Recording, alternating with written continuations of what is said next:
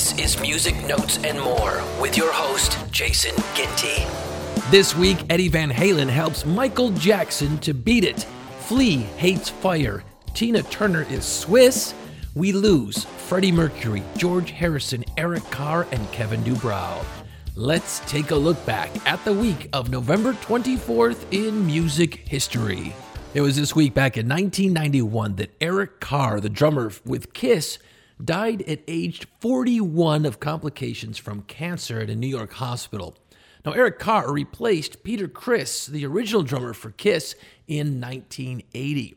Now, he applied for the band Kiss by submitting a cassette tape of Kiss's then current single, Shandy, but with his vocals over the music instead of Paul Stanley's vocals, kind of a gutsy move. Now, the application was put in a bright orange folder to make it stand out visually amongst all the other applicants.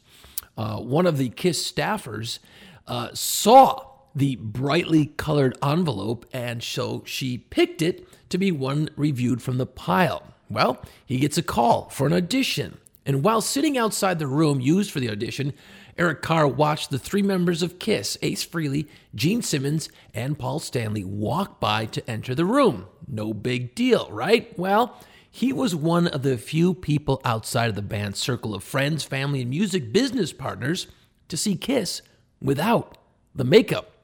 Keep in mind that at that time, they were keeping their identities very, very secret. Well, he gets the job, and for his Kiss stage persona, Eric Carr was known as the Fox. Now, he remained a band member until he became ill in 1991. Eric Carr's last recording with Kiss was for the song God Gave Rock and Roll to You Part 2, which featured him on backing vocals.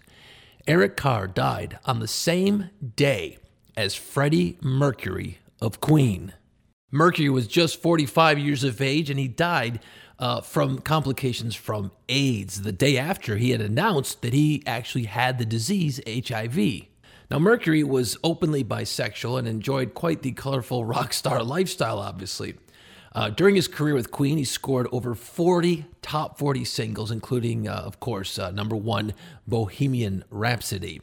July 13th, 1985, that was a pretty special day for Queen and especially Freddie Mercury. It was the day of their memorable performance at Live Aid at Wembley Stadium in front of 72,000 people. That day, Queen secured their place in history as every single media person, journalist, fan, and critic unanimously agreed that Queen stole the show that day.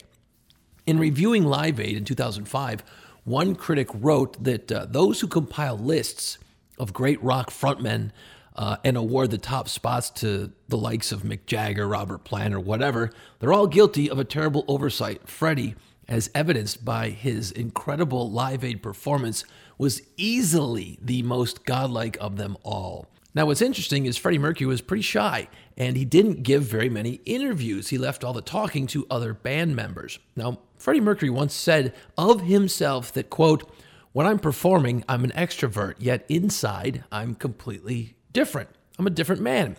Now, while on stage, Mercury basked in the love from the audience, which was famously noted by Kurt Cobain in his suicide note, when he wrote of how he both admired and envied Mercury for being able to do so.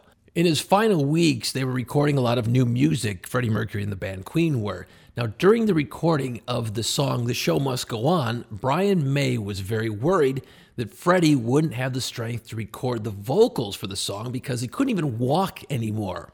Well, Freddie Mercury doesn't give up easy. He took a shot of vodka and said, quote, "I'll fucking do it, darling." And then he went in and nailed it in one take. Freddie Mercury had a long relationship with Mary Austin, whom he met in the 1970s. Now, when he died, he left her most of his money, his house, and his recording royalties. She also kept his ashes after he was cremated and has never disclosed their location. When it comes to fire, Flea doesn't mess around. That's right, the Red Hot Chili Peppers bassist lost his multi-million-dollar house in a wildfire this week in 2007. It burnt right through a lot of properties in Malibu. Flea told the LA Times that the $4.8 million property was burnt to a crisp. Now, obviously, he rebuilt and moved or whatever, but a few years later, in 2018, his house almost burnt down again. Luckily for Flea, his neighbor defied the evacuation orders and stayed up all through the night armed with his wits and a garden hose and put out all the little fires in the area, thus saving his own house and Flea's house. Matt Cameron, a very famous drummer with the band Soundgarden and Pearl Jam, was born this week back in 1962. Now, at the age of 13, he and some friends played in a cover band called Kiss. Now, however, after a letter from the management of the much better known band named Kiss threatening the boys with legal action, they decided to quit. Cameron later joined the band Soundgarden in 1986 and appeared on every single studio album and remained in the band until their breakup in 1997. In 1998, he was looking for a job, and he was invited to play on Pearl Jam's Yield tour. He soon became a permanent member of Pearl Jam and has remained in that band ever since. Now, in 2010, Soundgarden reunited, and Cameron remained with them until the death of Soundgarden's lead singer, Chris Cornell. Matt Cameron was also a member of the super band Temple of the Dog in the early 90s with members of Soundgarden and Pearl Jam. Now check this out. Cameron has been inducted into the Rock and Roll Hall of Fame as a member of Pearl Jam in 2017, and he's likely going to be inducted again when Soundgarden makes it in probably in the next couple years. This week, back in 1982, Michael Jackson's album called Thriller was released, and it became the biggest selling pop album of all time with sales of over 66 million copies. 7 singles were released from the album, including the song Beat It, which featured Eddie Van Halen, which is completely nuts. Now, many people have heard this story, but I'm going to go through it because there's probably some details you don't realize. Eddie's guitar solo lasted all of 20 seconds and took a half an hour to record. And he did it for free as a favor to producer Quincy Jones. You see, what happens is the rest of the Van Halen band mates were out of town. So Eddie Van Halen said to himself, quote, "Who's going to know that I played on this kid's record, right? Nobody's going to find out." Well, wrong, Eddie. Big time wrong. It ended up being the record of the year. Eddie Van Halen said that Quincy had asked him to play on Michael Jackson's new record over the phone. And Eddie said, "Okay, A, B, C, 1, 2, 3, and me." All right. How is that going to work? Well, once Eddie Van Halen got in the studio, he listened to the song that they were working on called Beat It. And he immediately asked if he could change some parts of the song. You're going to rearrange a Michael Jackson song? Okay. He told the engineer to chop on this part, go to this piece, change the pre-chorus to the chorus, and move things around like crazy, and then done. Took the engineer a little while to put it all together, and then Eddie improvised 2 solos over it. Now, Eddie Van Halen was just finishing the second solo when Michael Jackson walked into the studio. Eddie told Michael that he had rearranged the middle of his song and did the solo. Now, Eddie was thinking at the time that Michael Jackson was going to be pissed and have him thrown up and beaten up by his bodyguards. Remember, Michael Jackson, R&B, pop, African-American, Eddie Van Halen, heavy metal, long hair, smelling of beer. Think about that combination in the studio. This could have went really bad really fast. A lot of trust in the room. Well, Michael Jackson listened and said, quote, "Wow, thank you so much for having the passion to not just come in and blaze a solo, but to actually care about the song and make it better." Once the album came out, Eddie Van Halen had pretty much forgotten about what he had done, and he was actually shopping in a record store, and the song Beat It was playing over the store's sound system. Well, the solo comes on, and Eddie Van Halen hears these kids in front of him saying, "Hey, listen to this guy trying to sound like Eddie Van Halen." Well, Eddie says he tapped on the kid's shoulder and said, "Hey, that is me." Can you imagine the look on those kids' faces? Wow, that's pretty cool. Now, oddly enough, the album Thriller kept Van Halen's album 1984 from going to number 1. You see, 1984 was just about ready to go to number one when Michael Jackson burned his hair and his head and his face in that Pepsi commercial. Remember that? Well, he gets all this new publicity and the album is reignited and goes straight to number one again, keeping Van Halen out of the top spot. Eddie Van Halen never got paid for his work on the song Beat It. Now, Quincy Jones claims that he bought Eddie 2 6-packs of beer, but Eddie says he brought his own beer to the studio. It was this week back in 2007 that Kevin DuBrow, the singer with the band Quiet Riot, was found dead in his home in Las Vegas at age 52.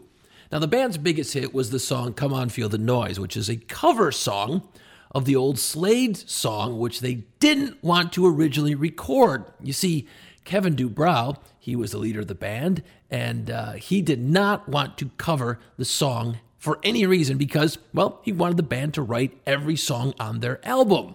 In addition, he didn't really like the band Slade very much, so he and the band finally were forced to record a version of Come On Feel the Noise, so the band decided to try to cover the song as badly as they could, so the label would have to refuse to release it as a single. And they thought they were doing the right thing. Well, it gets released as a single and goes to number 5 on the charts. The success of that single helped propel their album called Mental Health to number 1, replacing The Police's Synchronicity. That album has sold over 6 million copies. And Quiet Riot, well, they're credited with helping to launch the 1980s glam metal scene out of Los Angeles. It was this week back in 1939 that American singer-songwriter Tina Turner was born. Of course, her real name was Annie Mae Bullock. She, along with Ike, created Ike and Tina Turner, and they had the hits River Deep, Mountain High, Proud Mary, and she had a bunch of solo hits, including What's Love Got to Do With It, plus over 25 other top 40 singles. Now, Turner is one of the world's best-selling artists of all time. She has also been referred to as the Queen of Rock and Roll and is one of the most successful female rock and roll artists, receiving 11 Grammy Awards. Ike and Tina toured with Mick Jagger on the Rolling Stones' ill-fated U.S. tour of 1969. Now, later on, Tina claimed that Jagger had stolen many of her dance moves. Remember the movie Mad Max Beyond Thunderdome? Well, she launched her movie career with that film. And she says of her starring debut role as Entity, she says, quote, "She was not as fierce as I wanted her to be. I don't want you falling asleep in my movies." And that character was pretty damn fierce in the movie. Tina Turner is also in the Guinness Book of Records for selling more concert tickets than any solo performer in history. She has sold around 200 million records. In 1994, Tina moved to Switzerland, and in 2013 relinquished her U.S. citizenship and became a Swiss citizen. Happy birthday, Tina Turner. This week back in 1991, Nirvana recorded a performance with the BBC TV music show called Top of the Pops in London. Now, when Kurt Cobain was asked to lip-sync Smells Like Teen Spirit to a pre-recorded tape, he protested very loudly by singing an octave lower and attempted to eat his microphone at one point. He also changed some of the lyrics, exchanging the opening line of "Load up on guns, bring your friends," for "Load up on drugs and kill your friends." You see, Kurt Cobain was all about authenticity and didn't like the whole lip-syncing idea. This week back in 2001, Beatles guitarist George Harrison died in Los Angeles of lung cancer at age 58. Now, following the breakup of the Beatles, Harrison had a successful career as a solo artist and later spent some time in the band Traveling Wilburys. Harrison was the youngest member of the Beatles. He was 16 when he joined and was only 27 years old when they broke up. His songs include Taxman, Here Comes the Sun, Something, and, of course, While My Guitar Gently Weeps. Harrison released the acclaimed triple album, All Things Must Pass, in 1970, from which came the huge number one hit, My Sweet Lord. He was known as the quiet Beatle, but according to Tom Petty, he never, ever shut up, and he was a very cool hang and fun to be around. Now, during the band's early days, they had extended runs as a house band in Hamburg, Germany. And the Beatles were paid so poorly that they shared a small room in the club's basement. Hence, the witness to George Harrison's deflowering at age 17. He says, quote, "We were in bunk beds. Now, they couldn't really see anything because I was under the covers, but after I'd finished, they all applauded and cheered. At least they kept quiet whilst I was doing my thing." Talk about a tight-knit band, right? George Harrison married model Pattie Boyd in January of 1966, with Paul McCartney serving as his best man. Now, they ended up separating in 1974, and their divorce was finalized in 1997. Pattie Boyd said her decision to end the marriage with George Harrison was due largely to George's repeated infidelities. The last infidelity culminated in an affair with Ringo Starr's wife, Maureen, which Boyd called the final straw. These guys are wild. Now, she subsequently moved in with Eric Clapton, and they got married in 1979. You see, during the late 1960s, Eric Clapton and George Harrison became close friends. Clapton played guitar on Harrison's song While My Guitar Gently Weeps on the Beatles' White Album, and then Harrison co-wrote and played guitar on Cream's song called Badge from their album Goodbye. During this time period, Eric Clapton fell in love with Boyd, who was Harrison's wife. Now look, when it all went bad for Harrison and Boyd, they got divorced, and Harrison was not bitter about the divorce, and he actually ended up attending Clapton's wedding with fellow Beatles Ringo Starr and Paul McCartney. While Harrison and Pattie Boyd were married, Eric Clapton was already madly in love with Pattie Boyd, thus inspiring the song called Layla to be written. Wild. Now, during their relationship, Eric Clapton wrote another song for Pattie Boyd called Wonderful Tonight. Clapton and Boyd divorced in 1988. Ronnie Montrose was born this week in 1947. Of course, he's a great guitarist and formed the band Montrose. He performed in the Edgar Winter Group. In fact, he played on the single Frankenstein. Now, the first Montrose album is absolutely incredible and is often cited as America's answer to Led Zeppelin. And Ronnie Montrose was often referred to as one of the most influential guitarists in American hard rock. Now, Montrose featured Sammy Hagar on vocals. Now, that incarnation of the band released two albums, Montrose in 1973 and Paper Money in 1974, before Hagar left to pursue a solo career and eventually joined Van Halen. In fact, Montrose, the band, was a huge influence on Eddie Van Halen. He loved their huge, loud sound, and he wanted his guitar and the band to sound like Montrose. Ronnie Montrose died in 2012 from a self-inflicted gunshot wound after taking his own life. The toxicology reported a blood alcohol content of 0.31% at the time of death, which is really hammered. In 2012, the deaths of his uncle and of Lola, his bulldog, worsened what Guitar Player magazine called a clinical depression that plagued him since he was a toddler. This week back in 2000, Scott Smith, the bassist for the Canadian rock band called Loverboy, died at age 45. Now, he was actually sailing his boat with a couple of friends off the coast of San Francisco near the Golden Gate Bridge when a large wave swept him overboard into the shark-infested waters. A 4-hour search was conducted to no avail. Experts say Smith could not have survived more than 2.5 hours in waters that cold.